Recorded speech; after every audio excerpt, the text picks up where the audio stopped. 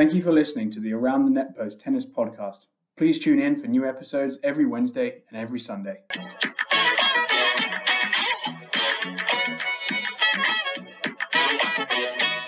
Welcome back to another episode of Around the Netpost. I am joined on this fine Sunday afternoon in the Around the Netpost Towers headquarters by a full contingent of the Statsman himself, Jacob Andrus, and the Chip Moore. How are we, fellas? I'm doing great today. Had a couple of good matches over the weekend. Our team went 3-0 in a couple of Division II matchups, but nothing too difficult on our side of the court. Chip, how's your week been? Yesterday we had the dreaded 6-court men and women match combined playing. I think the match lasted about 6.5 hours total. Every single match, women's and men's sides, went to 3 sets. We actually ended up winning both, but it was a grind. We started a match at 5, ended at 11:30, and I got home by about 1:30 in the morning last night. But 2 good wins, so can't complain. But would like my guys maybe to close out the match a little earlier next time. Sounds like a good week for both of you there. Before we get into the show to kick business off, let's have a word for our sponsors, 30/30 Tennis, tennis's newest and best shortened format. Every game starting from 30/30 rather than love all, to create more pressure, more entertainment, more excitement, and ultimately reduce the length of tennis matches. Chip, you could have used that yesterday rather than finishing at 11:30, couldn't you? You know, George, you just might be right about that. I'll have to talk to my connects at the ITA to switch it to 30 all tennis. I'm sure they'll go for that. You should. But before we start, some news on our end, specifically Jacob and I with Spring League coming up on Wednesday nights. We're going to be going down to 1 episode a week on Sundays, just for about 2 or 3 months while that goes on, and then we'll go back to the 2 a week episodes. In other news, special news, actually, and exciting news, next week's episode will have our second special guest, 3 if you include Chip, with his first appearance on the show. It will be aspiring professional player Cameron Price. He's recently released a new YouTube channel. So we're going to be asking him about his journey and how YouTube is helping him get there. So that will be next Sunday. So do you guys want to give a quick rundown on the week's tournaments? Yeah, I would. I think I'll start first with, the tournament that the one and only Jordan Thompson just won. That was, I would say, one of the more impressive title runs in this year alone, probably last year as well. Just having a bunch of long matches going 3 sets, and then earlier in the tournament he had a comeback against Alex Mickelson, down I think 6-0, 4-1, 40-15. Facing double break point. He somehow pulled out that set, saved multiple match points, and ended up winning 7-5 in the third. And then he went on to, beat Zverev in a 3-hour and 40-minute match, which is really impressive. And then I didn't think he would have enough gas left, but he then took down Casper Ruud in the finals. So, really big run from him in that tournament. He actually won the doubles as well in the same day. So very impressive showing from Jordan Thompson. My one note for the week was obviously the unbelievable run of Jacob Mensik. I don't know if I'm butchering that name or not, but just taking down some unbelievably good players on the run to the final there in Doha. But I think the real news of the week is that was tough for Murray. The tough loss, blowing that. And then on top of that, adding salt to the wound, the guy he basically had dead to rights makes it all the way to the final of the tournament, beating players like Rublev, and other good players. That for Murray fans and Murray alike, you just can't catch a break. And that's the good news about a nice young player coming up, but that could have been Murray's week, just like it was last week. And yeah, I think it's so good for tennis right now that there's such a young contingent of up-and-coming players, like Mensik you mentioned. But another one in Rio, it caught my eye, is, wildcard Brazilian, ranked 655, who was a guy that I hadn't heard of before. I don't know if you guys had heard about him too. I did a little bit more research. He's actually, number 2 ranked junior in the world. João Fonseca won the US Open Juniors. He was tearing it up in Rio, won 2 matches there in straight sets, and really had it on his racket against a qualifier in the quarterfinals. So yeah, it was huge forehand. I don't know if you guys had a chance to watch any of those matches, those highlights out in Rio. What did you think of young João Fonseca, Jacob? Yeah, I thought he was really impressive. The first time I heard of him was when he announced that he was committing to play tennis for UVA next year. Not sure if that's still going to happen. Kind of similar to Alex Mickelson committing to Georgia last year and then deciding to go, fully professional. That was a pretty impressive run from him that tournament. And I didn't really get to see too much of the live tennis. I saw the highlights and then I tuned in to watch his match against Vone, who made it all the way to the finals right now. So that was a match that I thought that Fonseca had a really good chance of winning. He won the first set, I think 6-1 or 6-2.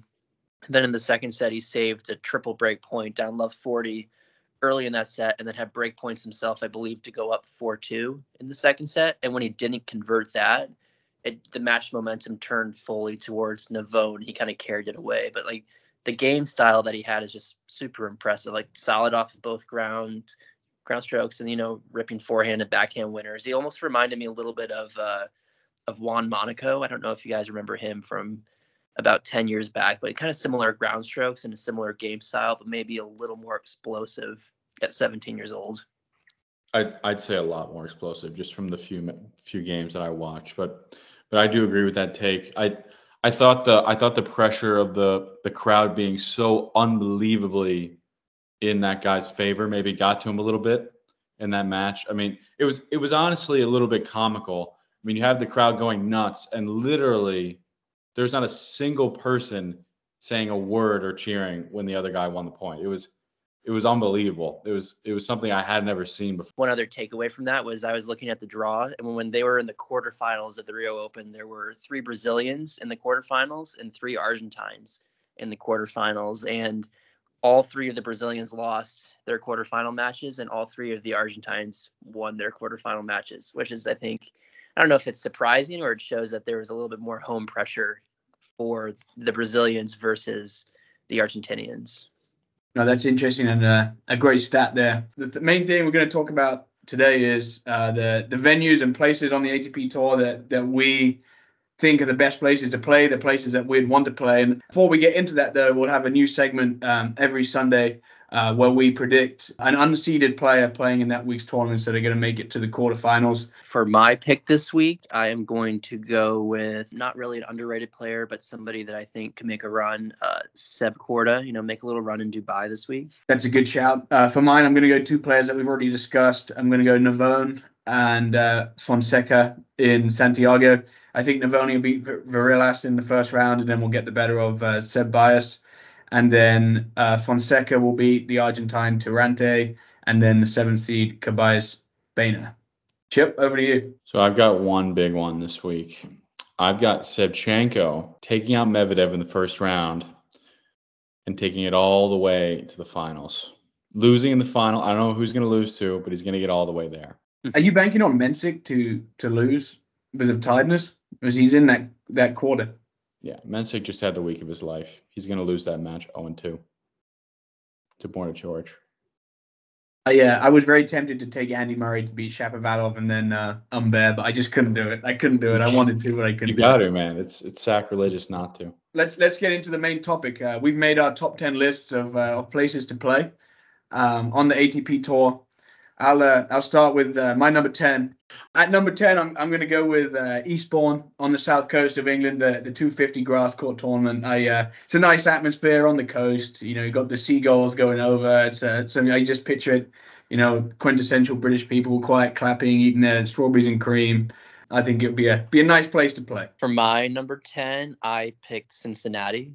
I've always enjoyed watching. I don't know if it's the camera angle or what it is, but I've always liked watching that tournament on TV, and I've never been there personally, but I have driven by the stadium before. So there was some real momentum for Cincinnati to come to Charlotte. Do you guys hear about that? Yeah. Mm-hmm. Yeah. But it's not going to happen. It's going to stay in Cincinnati. Potentially to Charleston, I heard. But no, it's not happening. No, it's staying in Cincinnati. Oh, okay. They signed a new contract. Yeah, they did. My list, in my opinion, I'm adding one more thing to this list. Just the overall personal feelings I have with the tournament, right? And this, for me, it has a little bit to do with how Rafa's done at the tournament over the years. This is where I'm going my list, and if I've been to the tournament before. So my first one, I've got Acapulco. It's a beautiful area, right? Nice sunny beaches. Maybe the matches go a little bit too late. I know Zverev was complaining about that last year. He was so angry about that he almost took out a line judge in the process or whatever. It's always a tournament Rafa's done well, and so it's a tournament I like to watch and a tournament I'd like to visit sometime. Okay, so this is how this is going to work. We put our nominations in for each number. We're now going to vote on which one we think is the best for that spot. So at number 10, I'm going to go out and say I wanted Cincinnati on my list because I wanted a spot on the North American Hardcourt Tour, but I've been to Cincinnati and I'm just not sure it makes the list, Jacob. Have you ever been to Cincinnati? Like just the area, Jacob? Yeah, I've been up there a few times. It's decent. I'm going to say half decent at best. It is a Masters 1000. I could take Acapulco. Yeah, I mean, the weather's nice. I mean, I know for a fact it's a place that the players love to go to and love to play at. It's a nice tournament, and I mean, Eastbourne's nice too, though. Grass courts, you got the history there. Is it too similar to Wimbledon, though? So let's put 10 Acapulco. In agreement? Acapulco, that's right. All right, moving on to number 9. Up the list we go. My nomination is the indoor tournament in Paris-Bercy. I think I like it. They have the flower boxes like around the edge of the court. The front row is super close. I like the different court color. It's a little bit different. And who doesn't like Paris? It's a good view of the courts, I would say. Jake, what's your pick?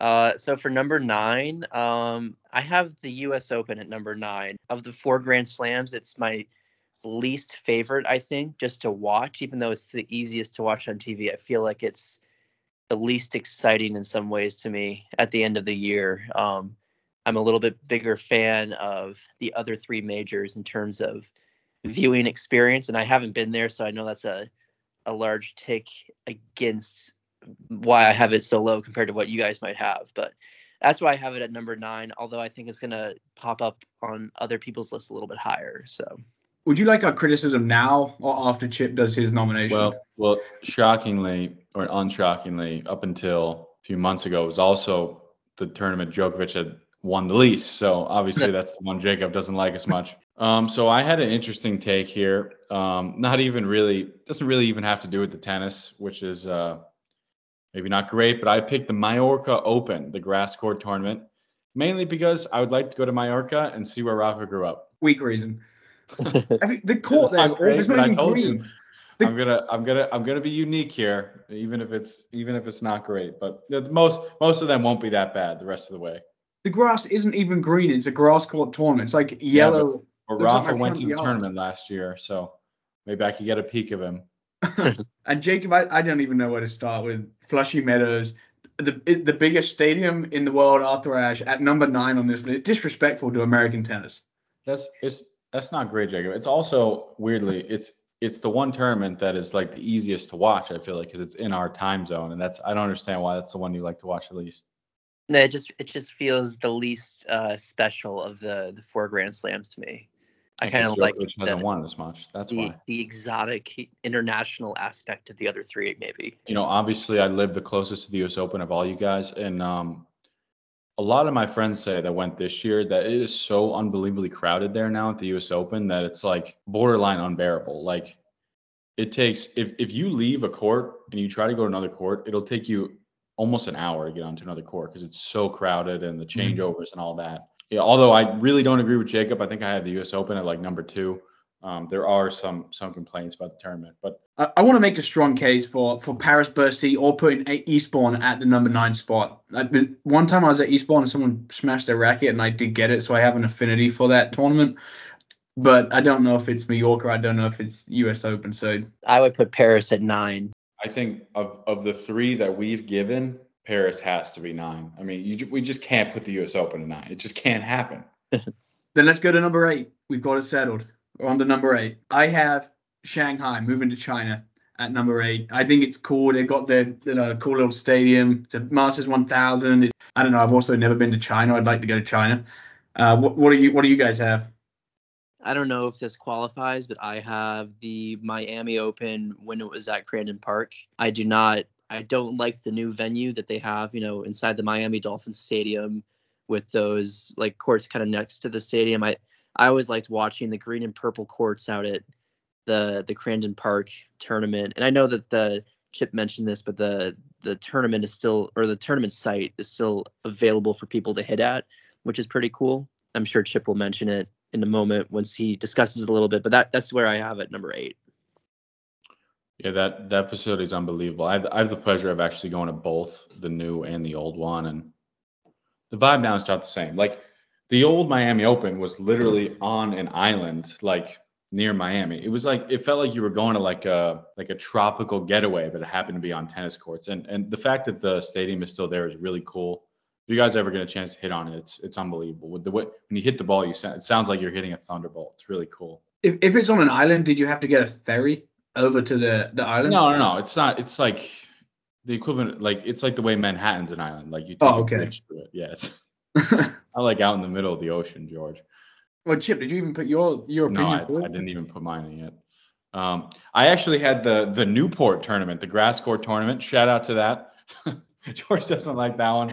Listen, it's a great tournament for me. It's in my home state. It's 20 minutes away from me, and I have an immense amount of pride that the Tennis Hall of Fame is in my home state of Rhode Island. And every year when the pros come, when John Isner wins a tournament for that gets the La Decima there, it's nice. It's like I'm at home, but I'm also watching pro tennis. It's pretty nice. The only good thing about that tournament was that it used to be played without the doubles lines. That was the only cool thing about that tournament. Well, other than that, it's a Mickey Mouse 250. Also, Newport is a great area. If you guys have never been there, it's equivalent to the Hamptons, as George likes to call it, which is not where I'm from, guys, listeners. It's not where I'm from. I'm from Rhode Island, and it's actually a really, really beautiful spot. If you have a chance. The sad thing about which is why I'm mentioning this is actually the last year of the tournament. After this year, I don't know where it's going, but it won't exist after this year. So I figured I'd give it a shout out. Good riddance. What are we voting for? I vote for the old Miami Open. I can get behind that.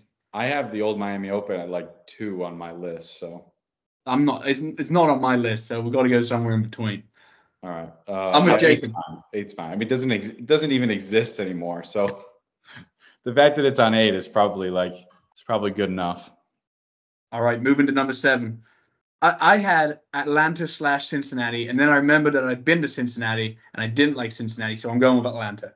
And I don't know, it's cool. Like you have that big, I know it's kind of not like a typical tennis location. It's got, housing developments around it and things like that, which look really cool. And also you got to get somewhere in that United States North American tour on the list. So I'm putting it at number 7, Atlanta. All right. I will go. So this is another probably slightly controversial pick, but I have the French Open at number 7. It's, one of the biggest tournaments in the world. I think that the tournaments that I picked that are coming later are ones that either I think are prettier locations or more enjoyable from maybe a fan aspect, or I like a bit better. So I have the French Open at 7, but it's still one of the best tournaments in the world. And I'm sure you guys will have it at some point, maybe a little later on. So I'm not sure if it will actually fit in at the 7th spot. Jacob's been drinking before this episode, I'm convinced. I had Monte Carlo at number 7, actually. And George is not going to like that one. Not only is it a beautiful area, a beautiful destination, but as you guys well know, Rafa has dominated there over the years. And it's been a very, very fun watch for me over the years because my man, Rafa Nadal, has won it year in and year out. I also have Monte Carlo later on my list, but I have it higher than 7. I'm willing to give up my pick. So it's going to have to be between the French Open and Monte Carlo for what we put down. I want Monte Carlo to be much higher up than number 7. That does not do it justice, but I think Monte Carlo is better than the French Open in almost every way, aside from the fact that it's a Grand Slam versus a Masters 1000. Agreed. I've actually been to the French Open, and although it's Rafa's best tournament, I did not have a great experience there. It's very small. It's very cramped. It's the landscape of it is a lot smaller, in my opinion, than like Flushing Meadows. It didn't even really feel like a Grand Slam. And also, but that's the beauty of it. I've been there too, and it's the beauty of it. That was also the year that Rafa lost in the quarters to Djokovic, so I didn't like going that year. Just imagine playing Philippe Chatrier, La Marseillaise is ringing out, you're pumped up in front of a raucous French crowd. It's Rafa's best tournament. It can't be at number 7, so we're going with Monte Carlo. I think it's crazy. I think it's ludicrous. Wait, I George, think what did you pick? also, Atlanta, but that's not. You can't compare that to these two unless you Yeah. want to put both of these higher. I think we should put both of them higher. So let's do Yeah. Atlanta. Okay, so let's move on to our theoretical number 6. I had Okay. Rome in Italy. That's my favorite. I don't know. I'm sucker for some flower boxes behind the back of the court. I like that one. Rome's a great place. You get a good atmosphere there. It's like a smaller court, but still fits a lot of people in. But you feel like you're really close to the crowd, especially their center court. So that's why it makes my list at number 6. Yeah, I also have Rome on my list, but a little higher. So at number 6 for me, I have the Australian Open. Also maybe a little low compared to other people's lists, but I always enjoy watching it. And I think the only reason I have it here is I have I think fonder memories of some of the later tournaments of just watching matches at different points. But I would safely put it in, top 6 or top 3, depending on how we want to argue it. I've got Indian Wells here. I know it's one of the players' favorite tournaments. I think it's one of the most well-run tournaments on the tour, but it's just a beautiful landscape. Have you guys watched those?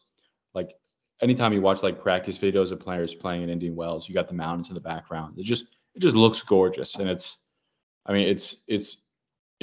I would at least like to see all the pro tournaments in the U.S. Before I croak, and so that one has to make the list. And I've seen the Miami Open, so the Indian Wells has to be the next one. I've seen the U.S. Open too.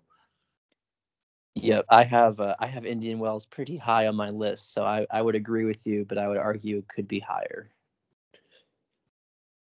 I don't have Indian Wells or the Australian Open on my list, so I think I'm At all? no, not at all. The Indian Wells doesn't really do it for me, man. Like half the matches you watch there, like they've got like 10 people in the crowd. It doesn't, on this court's too big to like fill it out. It gets filled up for like one match a day. The Australian Open, it's obviously a grand slam. I like it, but it's in such a different time zone that watching it's difficult. It's also super hot, so I don't know if I'd like to play there. Obviously, I would if I got a chance, but not on my top 10 list. I think Rome's the one for me. But make your argument. Yeah. I would put, of these 3, I would put Rome at 6. Yep, I think Rome is the one. Rome, that one court that's not the stadium court, that court is really cool where it's kind of like sunk into the ground. All right, so Rome at 6. Now we're getting to the nitty gritty of this. So at number 10, a quick recap: we got 10 Acapulco, 9 Paris-Bercy, 8 the Old Miami, 7 Atlanta in quotation marks, but we're not sure if we're keeping that. Number 6, Rome. So let's move on to the top 5. Number 5, I have Rio. So obviously Rio's a nice place, but the main reason I have this is the atmosphere for the night matches just looks like an absolute party.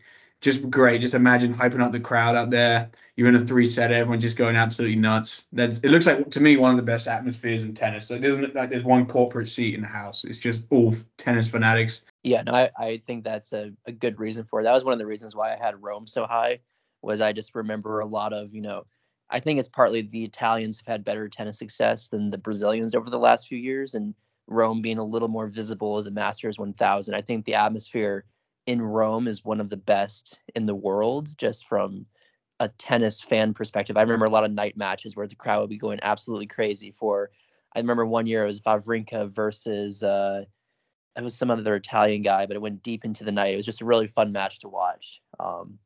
But I guess for my number 5, I have the ATP Finals, either in London or now Turin. I think it's one of my favorite tournaments to watch every year. With all the lights off except for the court, it's almost like they're in the spotlight. And then when they were in London and now Turin, like the fans were always pretty good. A little tougher during the week, but once you kind of got later into the tournament, you started having a really good atmosphere. And especially when you had Andy Murray playing in London and then Jannik Sinner this year, just the fan support was off the charts. I had the Aussie Open at 5. It's a little more respectable than having it at 9, like the French Open was, Jacob. I have the Aussie Open at 5 mainly because of my personal relationship with the tournament. I always felt like the Aussie Open was the true test of my Rafa fandom. I mean, not only did I have to get up at like 3 a.m. to watch the tournament, right? But also I felt like every time Rafa played the Aussie Open, he always played at least over the last 6 or 7 years, he always played the tightest, most grueling, most heart-wrenching matches. I mean, that 2017 run where he got all the way to the final after sucking for 2 years, basically, just to lose to Federer in five. That was heart-wrenching. And, but I was happy that I was proud of myself. I got up for every single match at 3 a.m. And watched the tournament. And then obviously that 2022 tournament where you just kind of was the underdog, which is usually not something Rafa is, and pulled it off. That was amazing. So I feel like as an emotional roller coaster, the Aussie Open has been that for me over the years, and that's why it's at 5. For such the hard effort and the soul and the passion that went into that speech, I'm happy to put the Australian Open at 5. Yeah, I think that would be fair. Although I would argue that we replace Atlanta with either the ATP Finals or something else at some point. But or Rio. Atlanta's not going to finish in there. I think that's all agreed upon. Yeah. Why don't you vote? If you want the ATP Finals at 7, I think Rio should maybe go at 7. Chip, you vote. Rio. I mean, I don't really have much relationship with Rio. I mean, I don't really watch it. The last time Rafa played there was like. There's more to life than Rafa, Chip. This is about where you want to play. Yeah, it wouldn't be Rio. What about Indian Wells? I mean, are we gonna have that anywhere? Well, we'll keep going. We'll keep progressing through. I'm putting the Aussie Open at 5. We'll keep moving up to the number 4. At number 4, I've got Wimbledon. I also have Wimbledon at number 4. I feel like the atmosphere and like the party atmosphere is a little missing. Like obviously it's the grandest court in tennis, the most famous, one of the best tournaments, probably the most prestigious to win.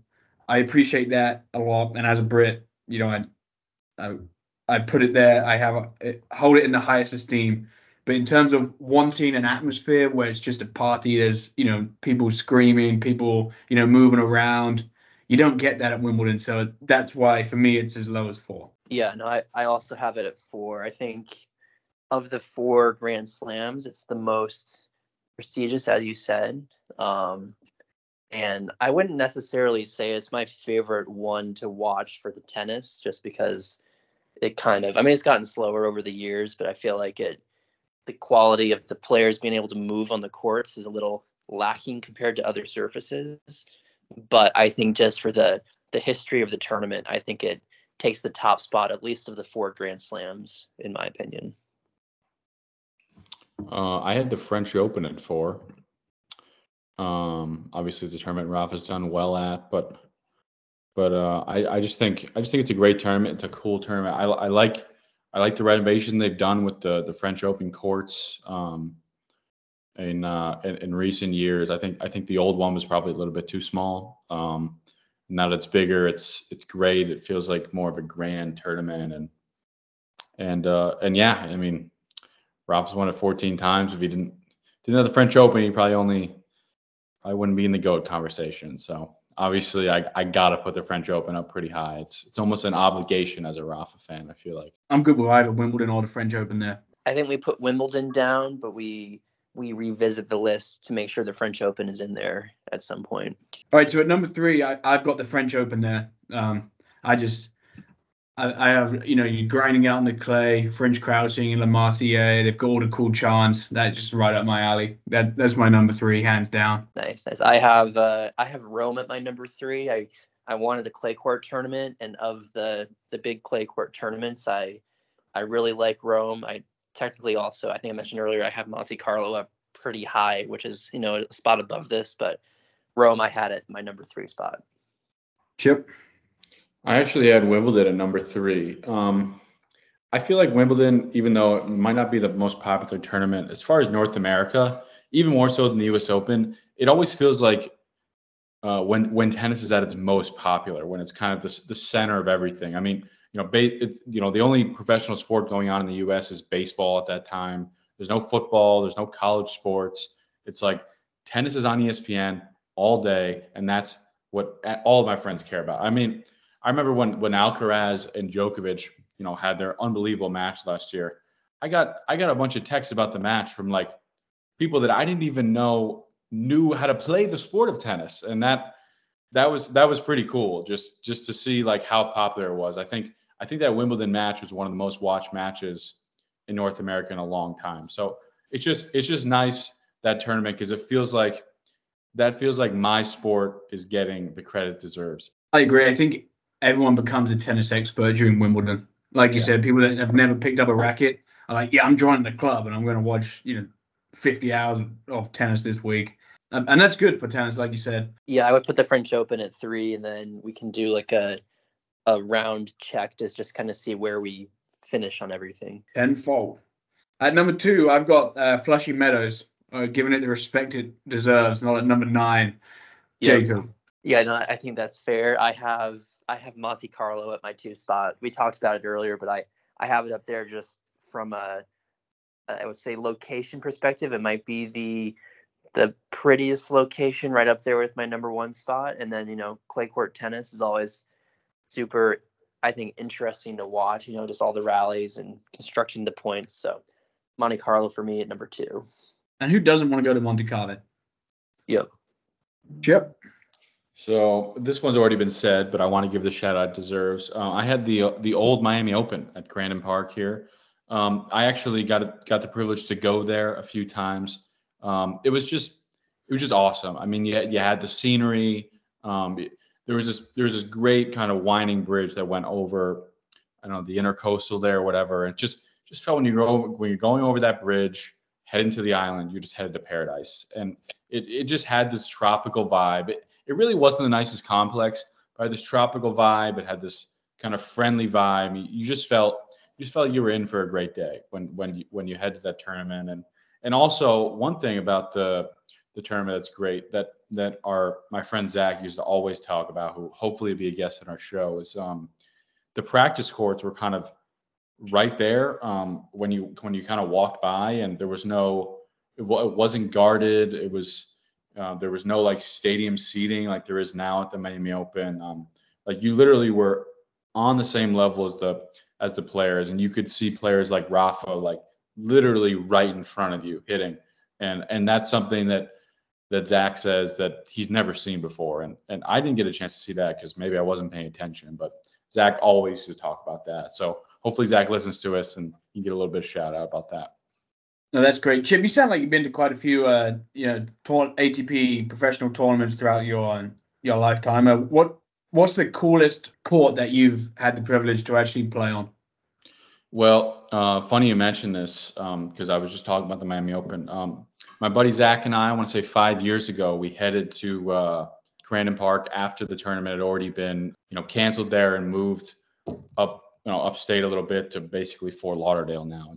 You can pay like $25-$30 to play in the stadium court, and it's still there. The whole entire court is still there. You can kind of imagine that you're some ATP pro playing an unbelievable match there.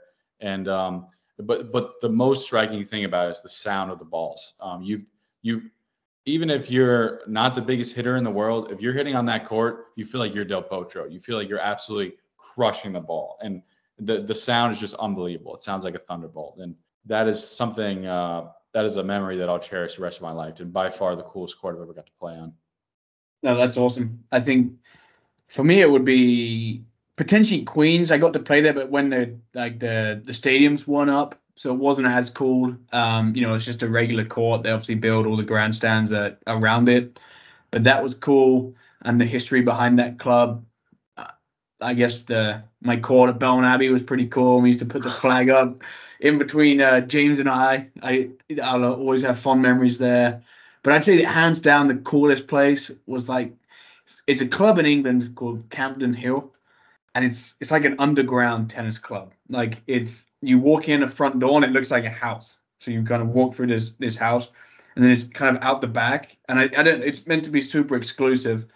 And we played a match there, a doubles, and they were like underground players that like had no ranking but were like super good. They just come out the woodwork, and it's like an indoor course but super low ceiling, and it's all like cement stone. So when you're playing, like the echo is like second to none, and it was just something I've never ever seen since or before then. And you were sat in a cafe after, and it's like all just like English celebrities. But it was super cool. I don't know. I've never had the opportunity to go back there, but that was really cool and something I'll probably never get to do again.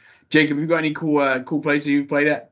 Probably nothing that compares to the places that you guys have played with. I think the only two professional tournaments I've been to were Atlanta and Winston-Salem.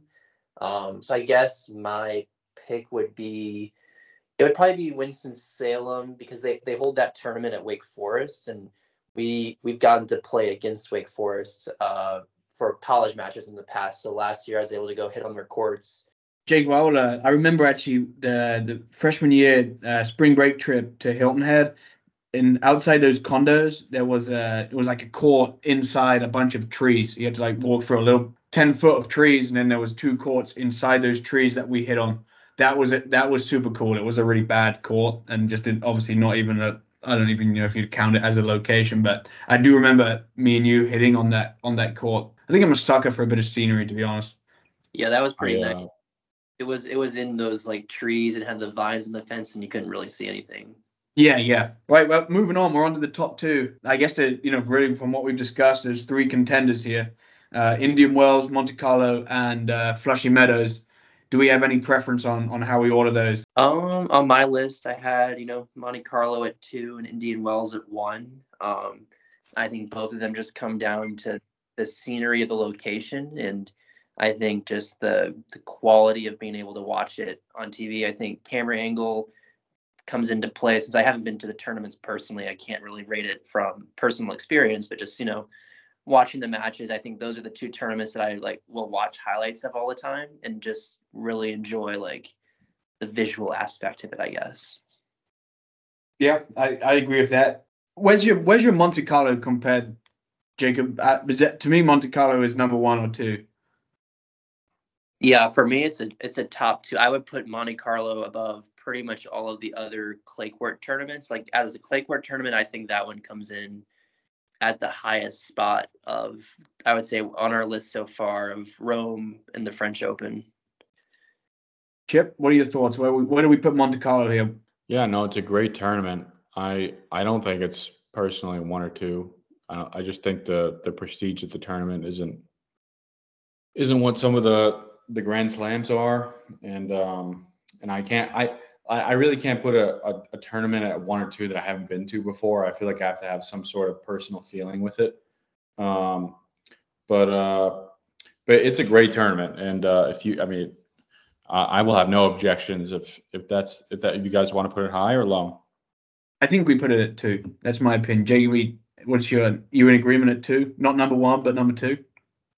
Yeah, I would put it at 2, and then depending on what we put at 1, I would argue that we could, do a slight rearranging of our top 5, and if we want to move some Grand Slams up into the top 5 or other tournaments up, that would also potentially work. All right, so the decision for number 1, let's come down to this: Indian Wells or Flushing Meadows, unless there's something else you want to throw out there. Well, I actually had the U.S. Open at number 1, anyways. Mainly because I just have a special relationship with the tournament. When I graduated college, I got one present. That was to go see Rafa Nadal play live, and that was the first time and the only time I ever got to see Rafa play in person. And it's right up there with one of the best days of my life. And because of that, there's no way I could put anything less than 1. That was a truly, truly special day getting to see him play. What was more special, watching that match or being my best man at my wedding? Well, that was pretty special too. I did pretty well with that speech, didn't I? You're doing pretty well with all the speeches today, to be honest. Does that wherever you got married, does that count as one of the top 10 venues there? That was a nice venue. Thanks, Chip. We just put a tennis court on that outcrop of rock. I'm with you. I think Flushing Meadows at number 1. Jacob, I know you had it really far down, but you might be outvoted on this. No, I'm fine with Flushing Meadows being number 1. It is, I would say, the biggest tennis tournament in the world aside from Wimbledon. So I could definitely see it at number 1. I would just, bump Indian Wells somewhere onto the list. Maybe a little bit. Yeah, definitely. I would maybe move it to 7 in place of Atlanta, or move Rome down to 7 and put Indian Wells at 6. I would go with that. Yeah, I think 6 and 7 are perfectly fine. We have come to a decision. From 10 to 1, here's the rundown. Number 10, Acapulco. Number 9, Paris-Bercy.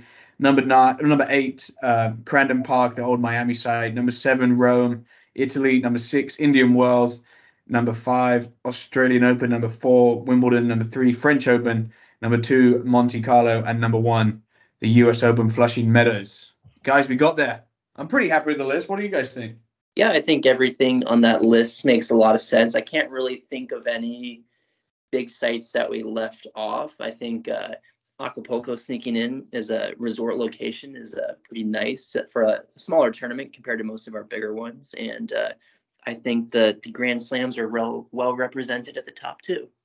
Yeah, when I was doing a bit of research on I was looking through the calendar, and you kind of realize that the ATP Tour is just stops off at all the money hubs in the world. Yeah, no, I would agree with you. I think we left a couple off the list as well. Like I think Dubai is a pretty popular one with the players. I've never really had too much affinity for the tournament, but it looks like it's a nice site. It's a little bit of a smaller tournament too, so I don't think my only memory about Dubai is right after Federer won the Australian Open when he lost to Donskoy there after having a match point. Do you guys remember that match? I do remember that match. So that about rounds it up for the content for this week's episode. Before we leave you, another quick reminder for next Sunday's episode, we'll have up and coming pro and YouTube star Cameron Price on to discuss his aspirations for his career and how YouTube is helping him get there. As always, give us a follow on Instagram at Around the Netpost. And thank you for all your support. Thank you for listening. Have a great week. I've been George Barfoot. I'm Jacob Andress. I'm Chip Moore. And remember, always go around the Netpost.